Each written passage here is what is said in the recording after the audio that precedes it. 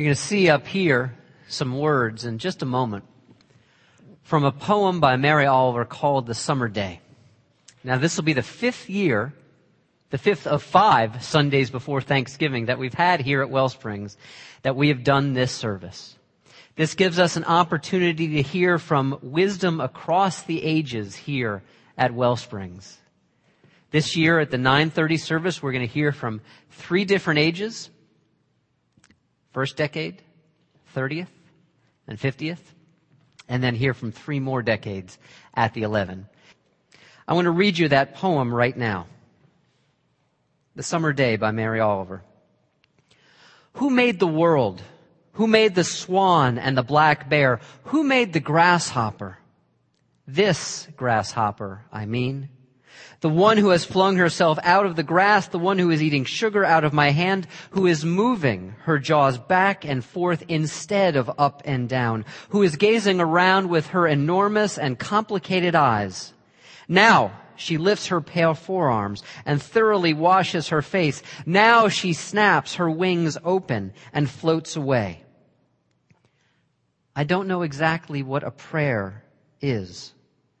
I do know how to pay attention, how to fall down into the grass, how to kneel down in the grass, how to be idle and blessed, how to stroll through the fields, which is what I have been doing all day.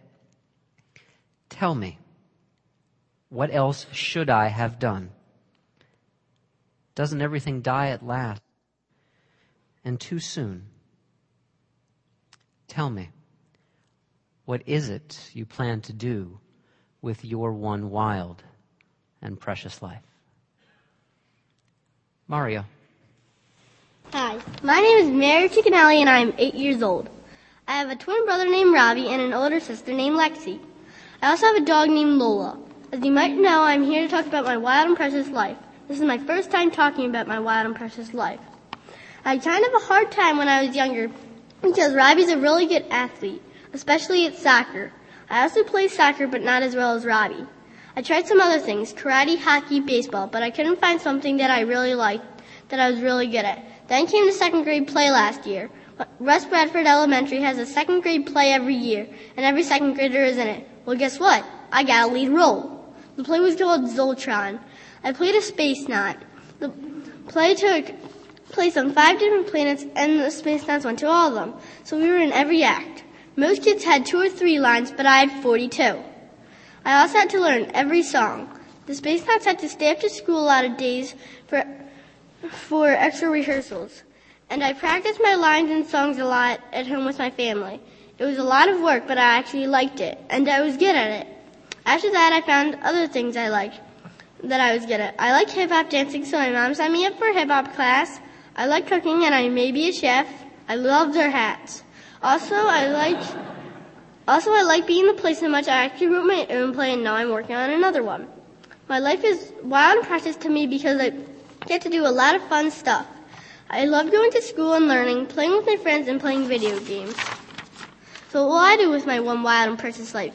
Maybe I'll be a hip-hop dancer, or a chef, or a playwright, or design video games. Maybe I'll fort. I don't know yet. I'm only 8, but I'm looking forward to finding out.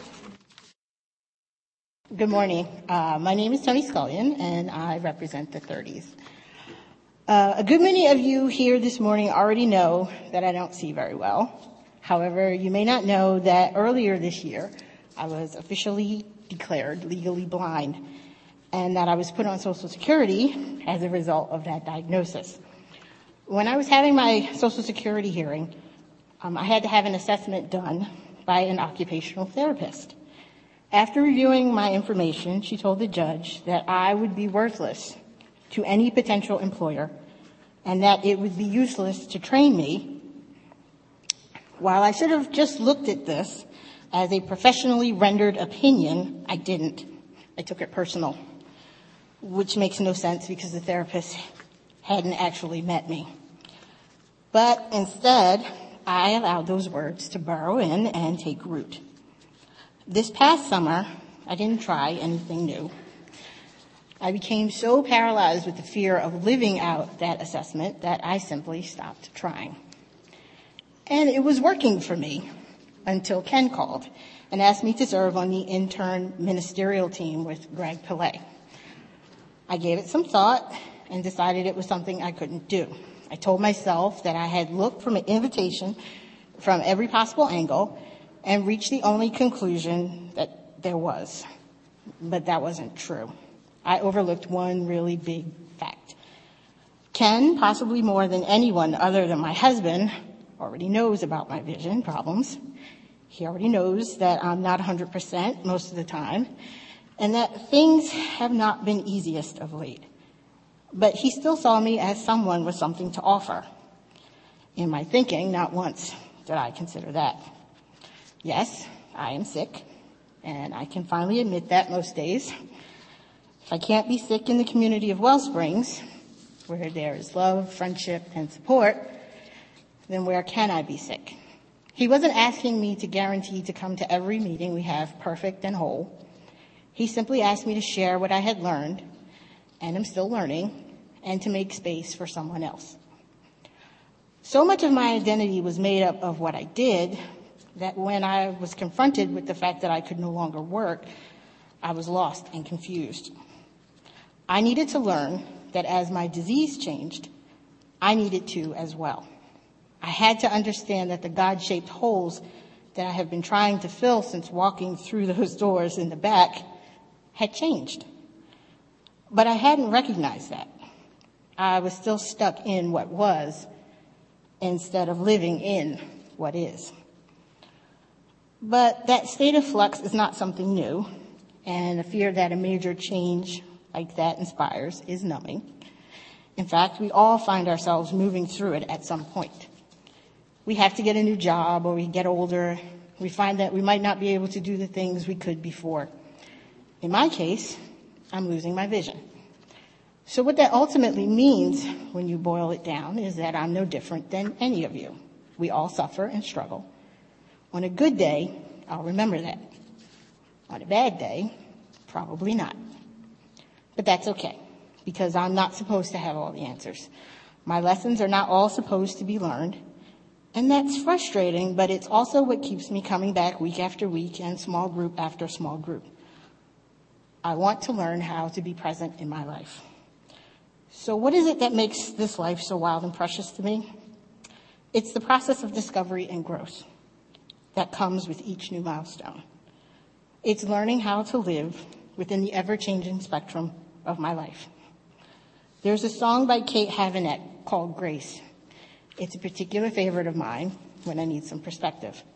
It's about loss and learning how to move on. She sings, "Come what may, I won't fade away, but I know I might change. Nothing comes easily. Fill this empty space. Nothing is like it was. Turn my grief to grace. I know I've got more bumps ahead in the road I'm traveling. I'll get lost along the way, and that's to be expected. But I'm not worried, because I have something much better than a GPS. I have my faith, my family, and my friends. And in the end, they will always get me to where I need to be." My name is Mick McAndrews, and what a privilege it is for me to be here this morning to talk about those of us in our 50s. And oddly enough, most of us were born somewhere during the 1950s. I won't tell you exactly when I was born, but I'll give you a clue. The year I was born, the Academy Award for Best Picture went to From Here to Eternity, starring Burt Lancaster, Montgomery Clift, Deborah Carr, Donna Reed, Frank Sinatra, and Ernest Borgnine. That sounds old. First of all, I'd like to say congratulations to Mario and Tony. You are a very hard act to follow. Congratulations on doing a great, great job this morning. Thank you very much. But just in case, Mario, you and Robbie think that perhaps Mr. Mick wasn't a kid himself one day, I'd like to show you an image that would prove that. If you'd flip, please. And quite the fashion plate I was, wouldn't you agree? Very impressive. I also had a very, very solid religious foundation when I was a kid. If you'd flip the slide again. Again, what a fashion plate. Way ahead of my time. And I've also always been, at least in my opinion, a trend setter. So if you flip the slide one more time, if you think that Pee Wee Herman was original, there's no way. Pretty impressive, eh? So, what does it mean for me to be in my 50s? To have spent my wonder years during the 1960s and really my early adulthood during the 1970s. It means that some of my earliest memories are things like the inauguration of John F. Kennedy as president. It means I remember very distinctly his assassination and the events that followed, the assassination of his brother, Robert Kennedy, and of Martin Luther King. It means that I remember watching live on television Neil Armstrong take his first steps on the moon.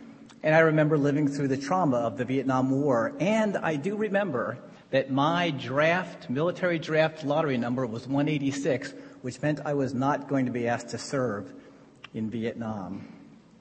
Culturally, I remember on Sunday nights that every family watched Ed Sullivan. I remember being wrapped in front of the TV if the special guest that Sunday would be the Beatles, along with many others.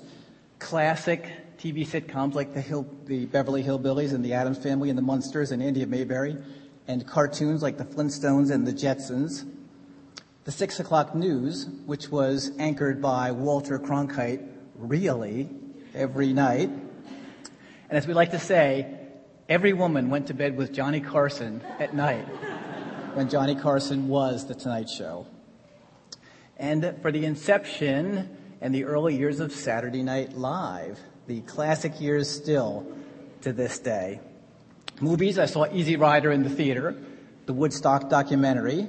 I learned what all those people in my neighborhood who seemed to have more than the rest of us and whose fathers never went to work but always drove Cadillacs and had big gauche pools and landscaping in the backyard when I saw The Godfather. And the redefinition of special effects in movies with Star Wars, which, if I'm not mistaken, was the first movie date that I and my then girlfriend, Becky Vale, went to see together. Classic rock. I turned to the band. 1971, The Who, of the Who's Next tour.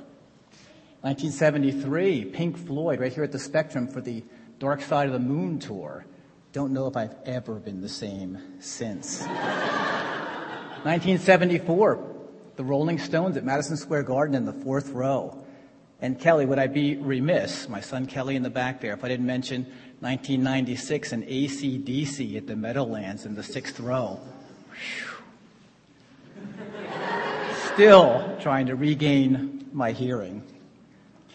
And that just scratches the surface of what was a part of my growing up. Thank you for indulging me for this brief walk down memory lane. But what I really want to share is that by this point in my life, I think I've experienced the roller coaster that really is life. I'm absolutely blessed in so many ways. I was raised in a loving and supportive family. I married the girl of my dreams, and we'll celebrate 33 years of married life together this coming Friday. We have 2 wonderful children who really have been the blessing in our lives. We have a daughter-in-law who we love as one of our own, and we have a granddaughter who truly is everything to us. And they just happened to be here this morning, if you get a chance.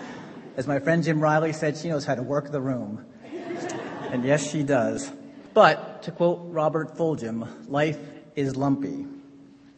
I experienced the passing of a grandparent when I was just a child, the only grandparent I ever knew. And I realized at an early age that people, especially the people you love, don't live forever. My father passed away when I was in my early 20s, and I learned firsthand what it means to really become a man and an adult. And I walked with my mom through the tragic and painful passing of her firstborn child and my brother. And more recently, Becky and I held hands through the passing of her beloved dad. There's an undeniable reality to my own mortality. I'm no longer approaching in or even just slightly past midlife. I'm way past. And when did that happen? the time really just slipped away. And I get the sense that it's a pretty slippery slope from here. So what am I going to do with the remainder of my wild and precious life? I think the answer is simple. I'm going to let my light shine as brightly as it can. I'm going to give away the love that I have freely to everyone that I come into contact with. And I have a great role model in my own mom, who I refer to as the supernova of love. Maybe just a little bit of amateur astronomy. When stars die, and they do after billions and billions of years of burning, they do one of three things. They either collapse under the weight of their own gravity, and they stop burning at all, and they are so heavy and create such gravitational force that they pull in everything around them, including light. And we've come to recognize or realize that what they are is black holes. Another way that stars die is they nova. And to nova is to burn more brightly and intensely than they ever did before they effectively burn out. But for me, it's the supernova that holds particular appeal. That's when a star basically burns so brightly in the last years of its life that it explodes and creates more mass, more matter in the universe. And you may have seen images through the wonder of the Hubble Space Telescope of what that actually looks like. And they become the birthplace of new stars. So I intend to take nothing with me. And I don't mean money or possessions. I mean the love that I have to give. I will give it all away in the time that I have remaining so that those stars around me burn more brightly and longer than mine ever will. And may it be so. Thank you very much. Let's take a moment to pray together. Pray with me if you would. God, we open space right now in our hearts to simply sit with and savor what we have beheld. That wisdom knows all ages and is native to every part of our lives. May we listen to the wisdom that we have heard. Listen to the lives that have been shared with us. And then take a moment to turn inward. To take the inspiration that has been cast out here today like seeds onto the ground, asking ourselves truly this question, just as we have seen presented, shared with us, the living embodiment of the answer to this question. What will we do with our one wild and precious life? May each of us burn brightly and boldly. Even if we believe our light is a small thing, still let us share it. May all of our paths be illuminated here today by joy, by suffering, by struggle, by love, and by the collective blessing that is visited upon all of us. This collective blessing to be in community together. May ours be a true life, and not just day, a life of thanksgiving. Amen.